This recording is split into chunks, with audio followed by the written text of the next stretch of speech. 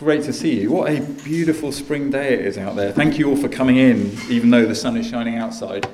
The truth is, if there's anything better than sitting out in the spring sunshine, it is being in here together and getting to sit under God's word, the sunshine of God's word, if you like. Would you turn with me into Colossians chapter 1?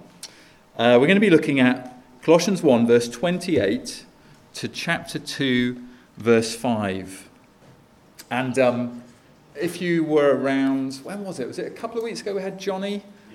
Yep. So you might spot at this point, hang on a minute, I thought we were further on in Colossians. Well, what happened was we booked up Johnny somewhat ahead, and we thought that's where we would get to. So Johnny brought us chapter 2, verses 6 and 7, and did a fantastic job, so helpful. But due to COVID in the previous month, I think we fell back behind by a week. So we don't want to miss anything in Colossians, so we're going to hit this passage that we haven't done, Colossians 1:28 to 2 verse 5. It's a bit like a prequel, I guess, in that way, although hopefully more successful than the Star Wars prequels were, but there we go, won't go into that. Okay, here we go. I've said all that just so give you time to find the passage. Let's read from verse 28. Him, Christ, we proclaim, warning everyone and teaching everyone with all wisdom, that we may present everyone mature in Christ. For this I toil, struggling with all his energy that he powerfully works within me. For I want you to know how great a struggle I have for you and for those at Laodicea and for all who have not seen me face to face, that their hearts may be encouraged, being knit together in love, to reach all the riches of full assurance, of understanding and the knowledge of God's mystery, which is Christ, in whom are hidden all the treasures of wisdom and knowledge. I say this in order that no one may delude you with plausible arguments, for though I am absent in body, yet I am with you in spirit, rejoicing to see your good order and the firmness of your faith in Christ. And the title I've given to this morning's message is The Heart of Gospel Ministry. It's what this passage is about, the heart of gospel ministry. Now, I wonder if you recognise any of these marketing slogans. The happiest place on earth. Anyone know that one? Disneyland, well done then. There are some things money can't buy. For everything else, there's MasterCard, yep. The ultimate driving machine. I know it's not my car. Well, that one's BMW. Here's a great one. Snap, crackle, pop. Rice Krispies. Do they still make Rice Krispies? Yeah, I haven't had them for a while. Finger licking good. KFC. Okay, so we know most of them. Companies and businesses often talk about being clear on their message and their mission. Sometimes purely just for marketing's sake, but also sometimes because they recognise they'll only be fruitful if they're clear on what it is that they want to achieve.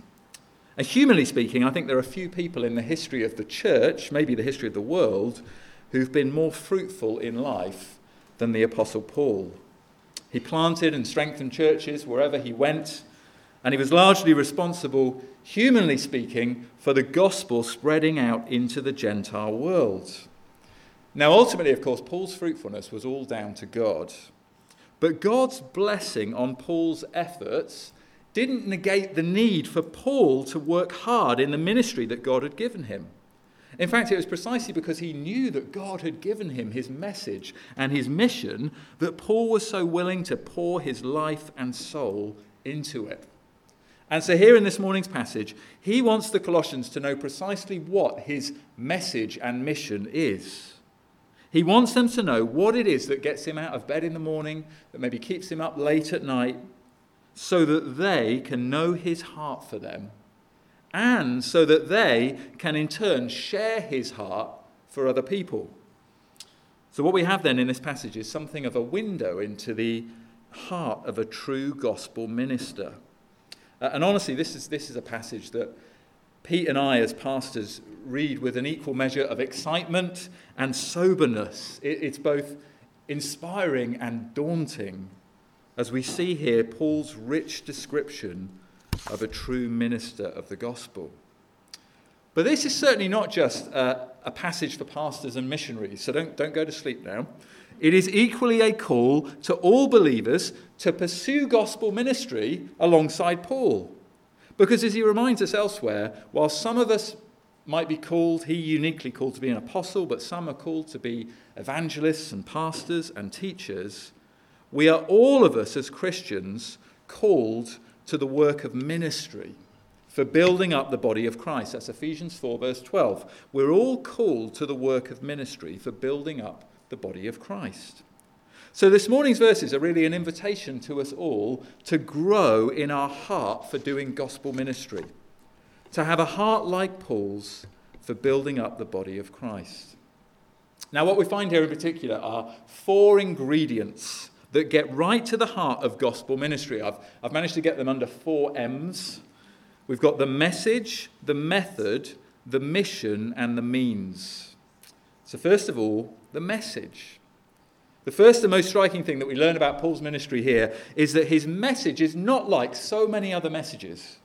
It's not built around an idea or a philosophy or a lifestyle view or a political point of view. You know, there are so many people and pundits in our world today with messages like those. But Paul's message is different. Paul's message centers on a person. Christ was his message. Look at that. He says, verse 24, him we proclaim. Paul's message is Jesus. He proclaims Christ himself. Formally and informally, in public and in private, wherever Paul could be found, you'd find him talking about Jesus. This was his passion, to point people to Jesus, to the one who had already so transformed Paul's life and to the one who could also so transform the lives of his listeners. Christ was his message. And that in itself, I think, can feel quite radical, can't it? It can feel quite challenging. Often we're tempted to talk to other people about anything else but Jesus. We tell people about church. We share about our own personal faith. We might pass on nuggets of lifestyle wisdom from God's word. All good things in their own way. But if you're anything like me, it's sometimes the hardest thing of all to actually just talk to someone about Jesus. Shouldn't we tell them, we wonder, about the benefits of being a Christian first? About the rewards that being a Christian can bring? Won't those things entice them in and build up to an opportunity to tell them about Jesus? Well, certainly Paul also loves to tell people all about the many benefits and blessings of being a Christian, but he never lost sight of where all of that treasure was to be found. It was found in Jesus. He knew that Jesus was like the big X that marks the spot on a treasure map. He knew that Jesus was where the treasure was to be found. Have a look at verse 3 of chapter 2. In whom, in Christ, are hidden all the treasures of wisdom and knowledge. Not some of the treasures, but all of the treasures are hidden in Christ. Paul's message then was basically that Christ was the ultimate storehouse of divine wisdom and spiritual knowledge. I mean, just think about a few of the things we've already heard in chapter 1 and then a little bit of chapter 2 now of Colossians. Just in that small space of time, here's where we've seen some of the treasures that are in Christ. We've seen that Christ is the image of the invisible God, the creator and sustainer of all things. In him, all the fullness of God was pleased to dwell. We've seen that in him is redemption, the forgiveness of our sins. In him is all that we will ever need for this life and the next, as individual believers and as his church. In him is joy and peace in the face of suffering, and sure and certain hope in the face of death. In him is that mystery, once hidden for ages and generations, but now fully revealed, that utterly life-transforming mystery and reality of Christ in us, the hope of glory. And those things even are just the tip of the iceberg. That's just the beginning of all of the treasures that await us to be discovered in Jesus. All the treasures of divine wisdom and knowledge have been deposited into him for us. And so Paul's message, Paul's passion, is simply that everyone everywhere would come to know Christ for themselves. To know, first of all, how they can gain forgiveness and new life in him, and then know how to continue living in him, rooted and built up in him, and overflowing with thanksgiving. Pete and I, as your pastors, can honestly say, by God's grace, we share Paul's passion for you. We long for you to know more of the riches that are found in Christ. And we long for you to enjoy him more and more. To know that he is all that you will ever need. That you can never, ever exhaust the treasures that God has laid up for you in him. That is our heart for you as your pastors, and what an honour it is to serve as your pastors. It's also such a source of joy for us to see how you already share this passion of Paul's to speak often of Jesus, to see the way that you proclaim Christ and love to make him known, both to those who know him already and to those who don't. Christ is Paul's message, and by the grace of God, Christ is our message as a church together as well. Our hearts and our lips, they want to proclaim Jesus, don't they? We do love to speak of him together, don't we? And I know that many of us long to get better at speaking of him just more openly and naturally and confidently to others as well. To remind each other and tell the world around us about his greatness and his goodness too. What we need is regular help and encouragement to know how. Which is why it's so helpful that here in verse 28, Paul tells us not only first of all his message, Jesus, but also then secondly, his method. He tells us how he proclaims Christ. So this is our second heading for this morning, the method. If this morning's passage was in a cookbook, what we've just seen, I guess, perhaps was the ingredients list, basically Christ. Now, Paul is going to show us how to cook the meal. This next part is the written instructions on how to produce this glorious meal. Paul's proclaiming Christ involves, he tells us, two non-negotiable and complementary things. It involves both warning and teaching. So have a look at verse 28 again. He says, warning everyone and teaching everyone with all wisdom. So he does this proclaiming of Christ and this talking about Christ by warning and teaching. So let's tackle the most uncomfortable of those first, the one that we're not so drawn to, warning. This could also often be translated admonishing. It literally means to straighten out someone's thinking. And the truth is, we all need help at various times to have our thinking straightened out. Left to ourselves, none of us think rightly about God or ourselves.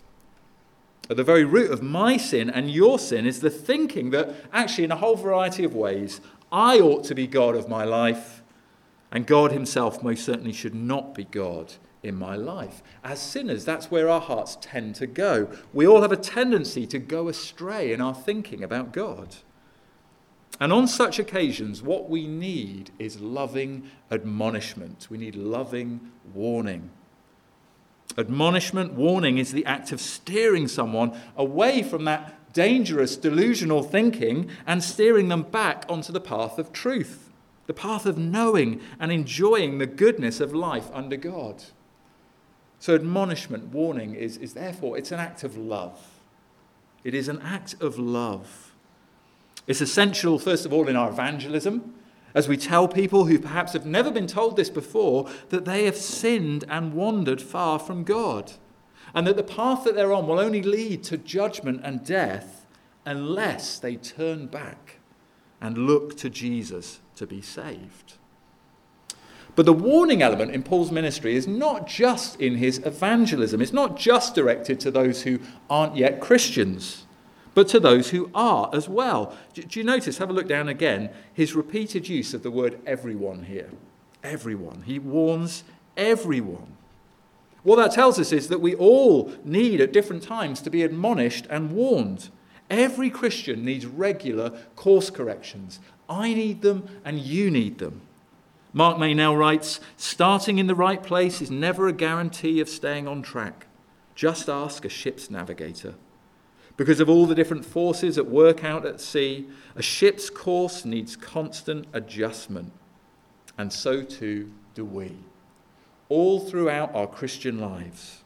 We're all susceptible to drifting off course. We're all susceptible to being gradually enticed away from Jesus by other things.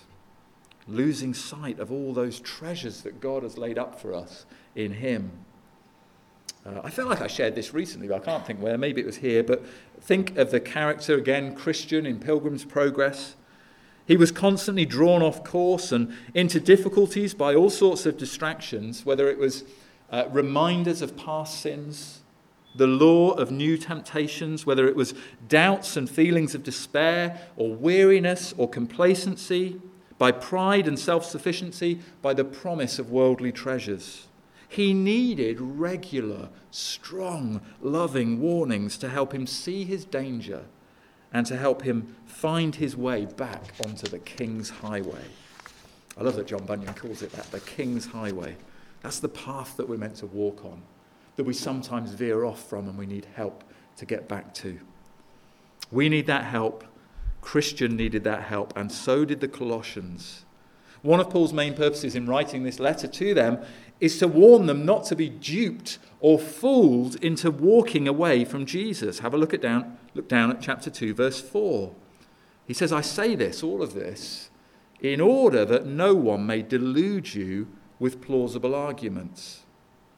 Now we're going to investigate more about what those plausible arguments, what those tempting delusions are in future weeks, maybe over the next couple of weeks. But the key thing here to see right now is that warning, admonishment, is not a bad thing. It plays a vital role in both our witness and in our life together as a church. We need people around us who love us enough to tell us when we're going the wrong way. It's an empty love indeed that will allow others, supposedly people we love, to wander off of moral cliff edges or down spiritual ravines, or to be lost in unrepentant sin without warning and even pleading with them to please turn back to God. But I think as well we all know there is of course a right way and a wrong way to do this, to warn and admonish. And here perhaps is why all of us have a tendency to shy away from both giving it and receiving it. The wrong way is to look down on others proudly. To see they've gone astray and then to criticize them, berate them and condemn them. True biblical admonishment is not haughty or self-righteous or superior. It's not tainted with disapproval or disappointment. On the contrary, it should be full of grace, humility, compassion, and tenderness. It should be full of proclaiming the treasures and the mercies of Christ. True admonishment is like putting our arms around someone we love, lifting their eyes once again to see Jesus, and then encouraging them to come back with us onto the King's Highway. Paul proclaims Christ, and he loves people by admonishing everyone. And secondly, he proclaims Christ by teaching everyone as well. And this really is the positive counterpart to that warning ministry. He teaches everyone positively about all the riches that there are in Jesus. And I love here that what Paul teaches is so simple and yet so vast all at the same time. Maybe you've heard that old illustration of the gospel being like something shallow enough for a child to wade in, but deep enough for an elephant to swim in. Well, here's what's happening here with Paul. What he teaches is so simple and yet so vast. What does he teach? Quite simply, Christ. But where does he teach Christ from? All of the Scriptures. As he reassured the Colossians back in chapter 1, verse 25, both he and Epaphras, as gospel ministers, had committed themselves, he says, to make the word of God fully known. So to proclaim Christ is to make the word of God fully known. And to make the word of God fully known is to proclaim Christ, which is, of course, what Jesus revealed to those two disciples that he shocked and surprised on the road to Emmaus. in Luke 24. And we were talking about this. Has anyone? Some G2s are in here. I can see Alfie. We were talking about this in G2 on Friday night, how this must have been the best Bible study session in the history of the world, although maybe they didn't quite realise it until the very end. But what Jesus did was he opened their eyes to see how every page of the Scriptures was ultimately all about him. Proclaiming Christ and teaching the Bible go together. Paul is convinced that people can't know Christ better without knowing the Scriptures better. That it's the Scriptures that are able to make us wise for salvation, 2 Timothy 3, for salvation through faith in Christ. So Paul's teaching isn't minimalist and simplistic. He dives deep into God's word, declaring the whole counsel of God, Acts 20:27.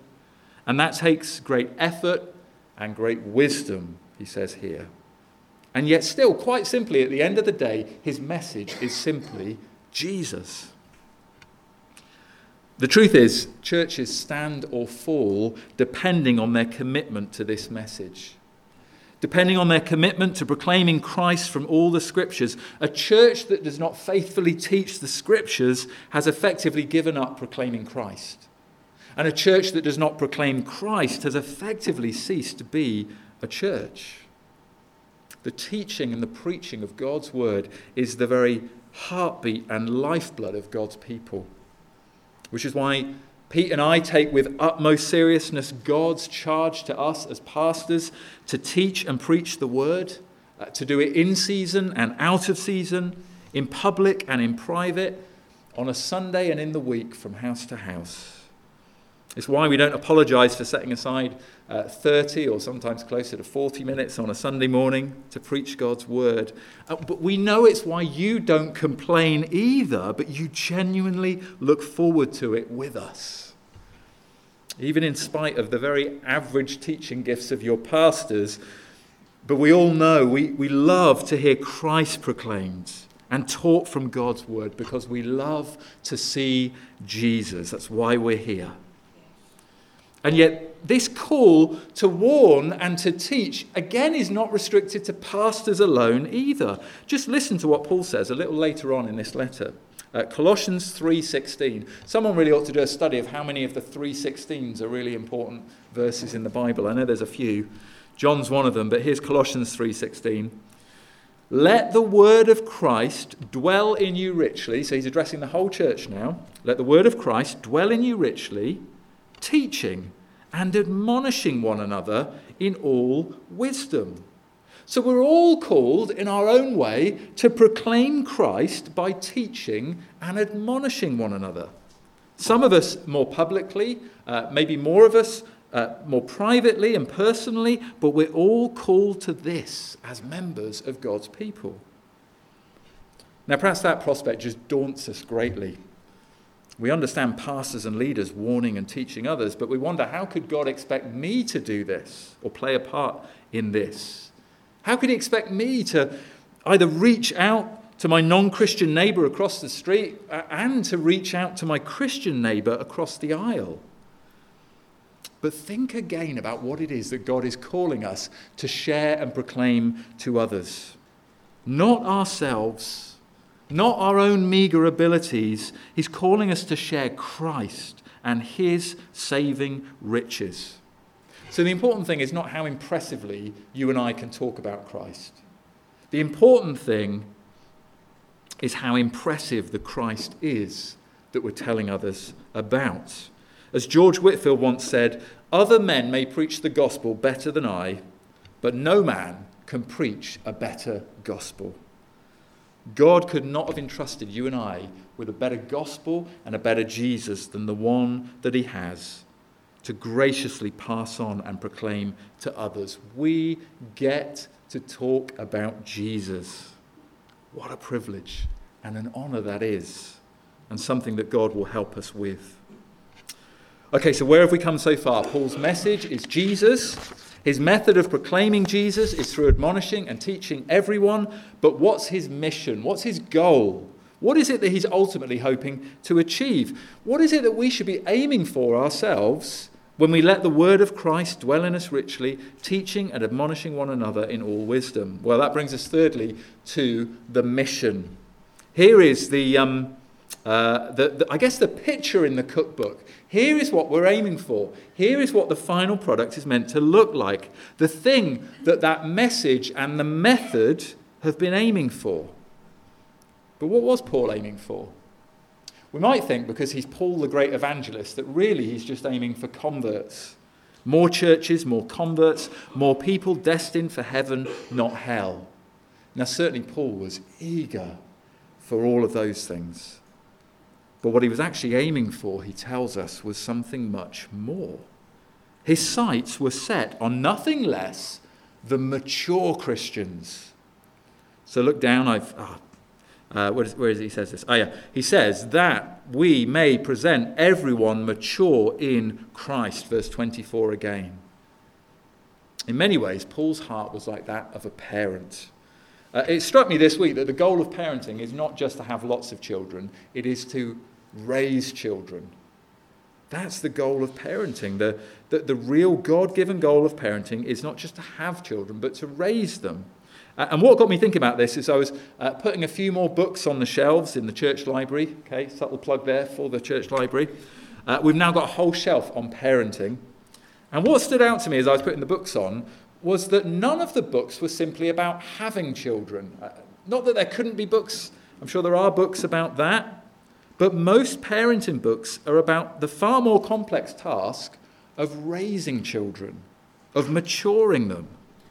And likewise, Paul's mission was not simply to win people to Christ, although he certainly earnestly wanted that, but he also wanted to eventually bring every convert to spiritual maturity. To do as Jesus instructed in Matthew 28, to not simply make converts, but disciples, teaching them to follow Christ and observe all his commands. And look down again, verse 24 again, that word everyone. It appears here once again for the third time, that we may present everyone mature in Christ.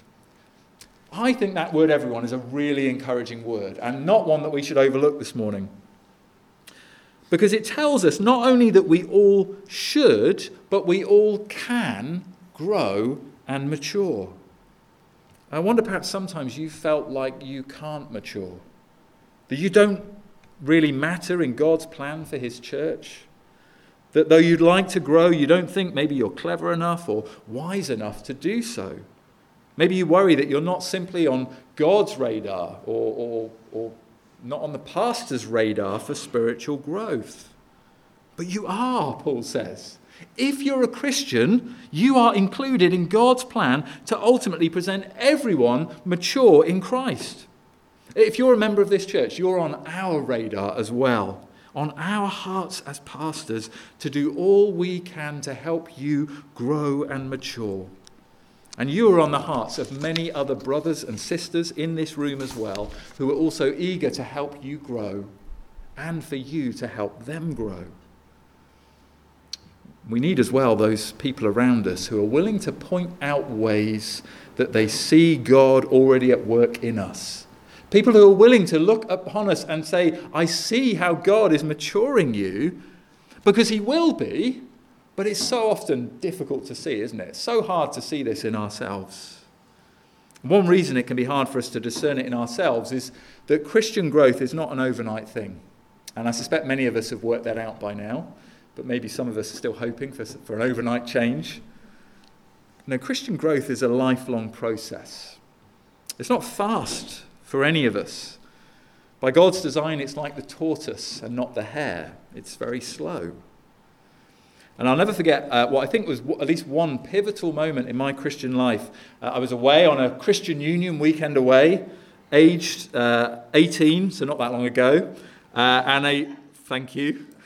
And a friend and I approached the speaker on the weekend, the guy who was preaching God's word to us, because we were deeply impressed by both his knowledge of God's word and his love for Jesus. And I certainly felt like I knew so little of either. And so we asked him to tell us the secret of how we could be like him. And I guess what we were asking, though we didn't quite know it, was for him to tell us how to become a mature disciple of Jesus like him. And I'll never forget the essence of the answer he gave us. It's no exaggeration to say that I think that the whole direction of my Christian life was changed in this moment, especially my desire to grow as a Christian and my desire to be more committed to be a part of God's people. He said, there are no easy shortcuts. He said, the only way to grow is to day by day give yourself to the slow and steady study of God's word, and to give yourself to being amongst God's people. And as year follows year, you'll be changed and you'll grow and you'll come to know Jesus better as well. And what he did in those few sentences was to not only cut through my laziness and shallowness as a Christian by warning us there were no easy paths to growth, but he also gave me a newfound hope that yes, slowly but surely, with effort and God's help, I too could actually mature and grow. And that's when I began to commit to church much more seriously. It's when I began to really read my Bible properly and to start reading other Christian books as well. And as I think about it now, I realize that what that speaker did for me and my friend was exactly what Paul is describing here. He both warned us not to look for easy shortcuts, and he also taught us that God had provided a way for us to grow. Well, certainly that's what Paul is doing here, encouraging us that although growth doesn't happen overnight, yet if month after month and year after year you're opening and studying your Bible and you're having conversations with other people about Jesus, you and I will grow. But what is it exactly that we're aiming for in that growth? You know, back to parenting, there are all sorts of marks of maturity that you're aiming for as a parent. Everything from getting children to a place where they can wash and dress themselves and not throw their dinner up the wall. That's a good milestone. To a point where they can earn a living and drive a car and move out to make a new home and life for themselves. And that's not to mention all of the added spiritual goals that Christian parents have. But what does Christian maturity look like? What are the marks of a mature Christian that Paul is aiming for? Well, look down at chapter 2, verse 2. According to that verse, maturity looks like three things. Chapter 2, verse 2. That their hearts may be encouraged, being knit together in love, to reach all the riches of full assurance of understanding and the knowledge of God's mystery, which is Christ. So a mature Christian is one who is first of all encouraged in heart, strengthened in heart, increasingly filled with joy and peace, having hearts that are fortified and instilled with courage as they're filled more and more with thoughts of Jesus, with knowing and resting in Christ himself. So it looks like encouraged hearts.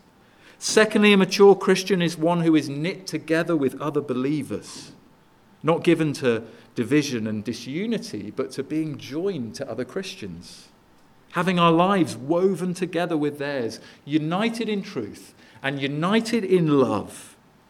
It looks like not doing the Christian life on our own, but being committed passionately and wholeheartedly to a church family, playing our part in Christ's body.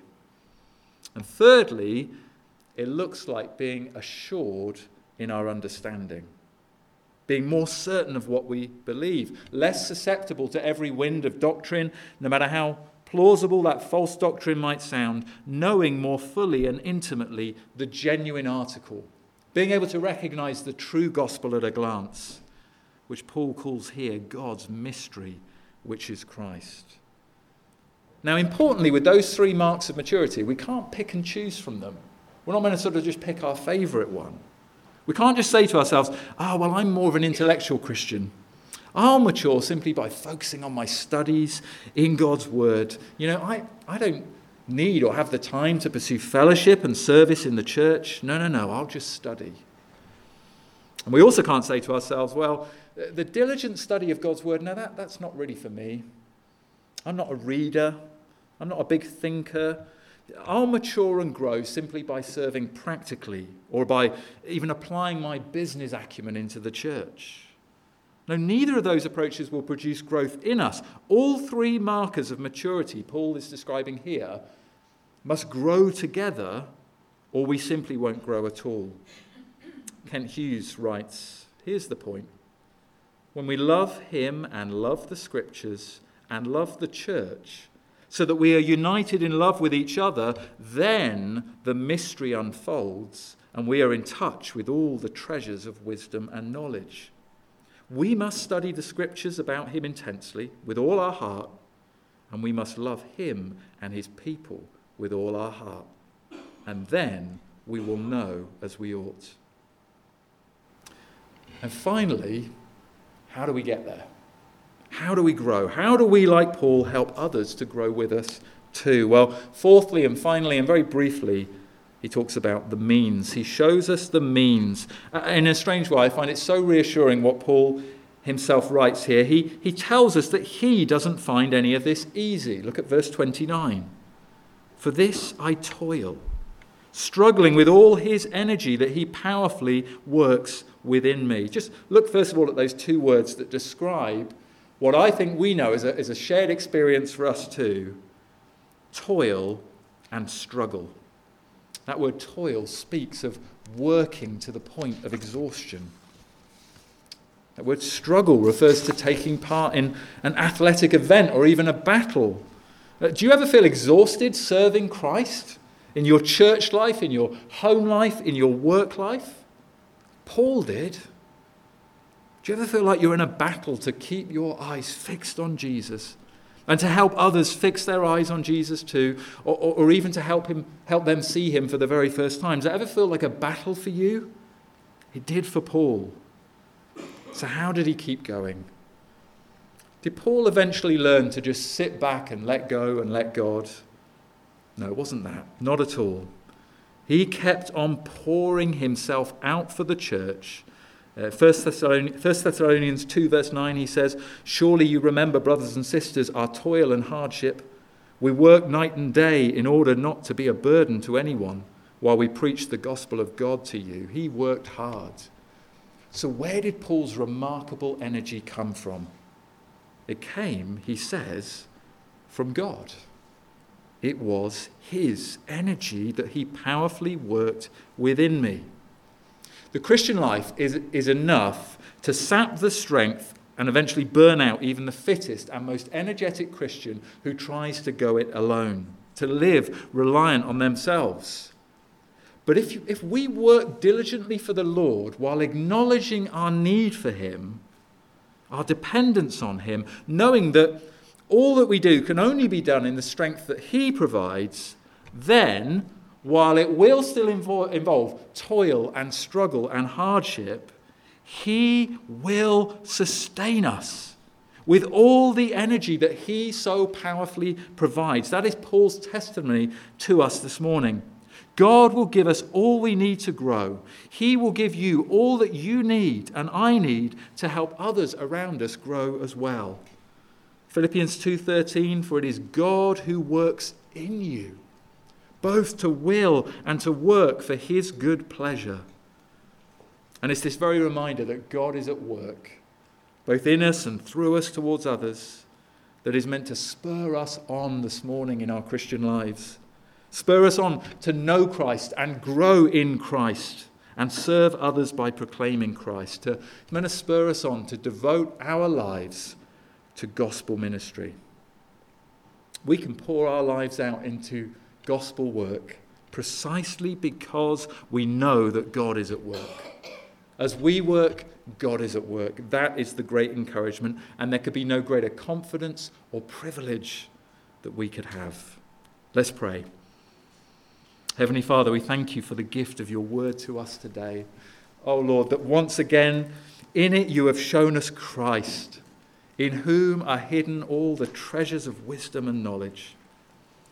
Father, please help us to know him and prize him and proclaim him more eagerly. Lord, please help us to mature in him. Help us to help others to mature in him too, or even to meet him for the very first time. May we pour ourselves out in service of others.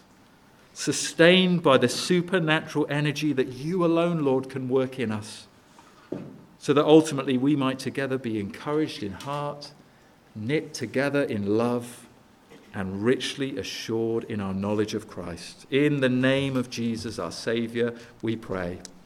Amen.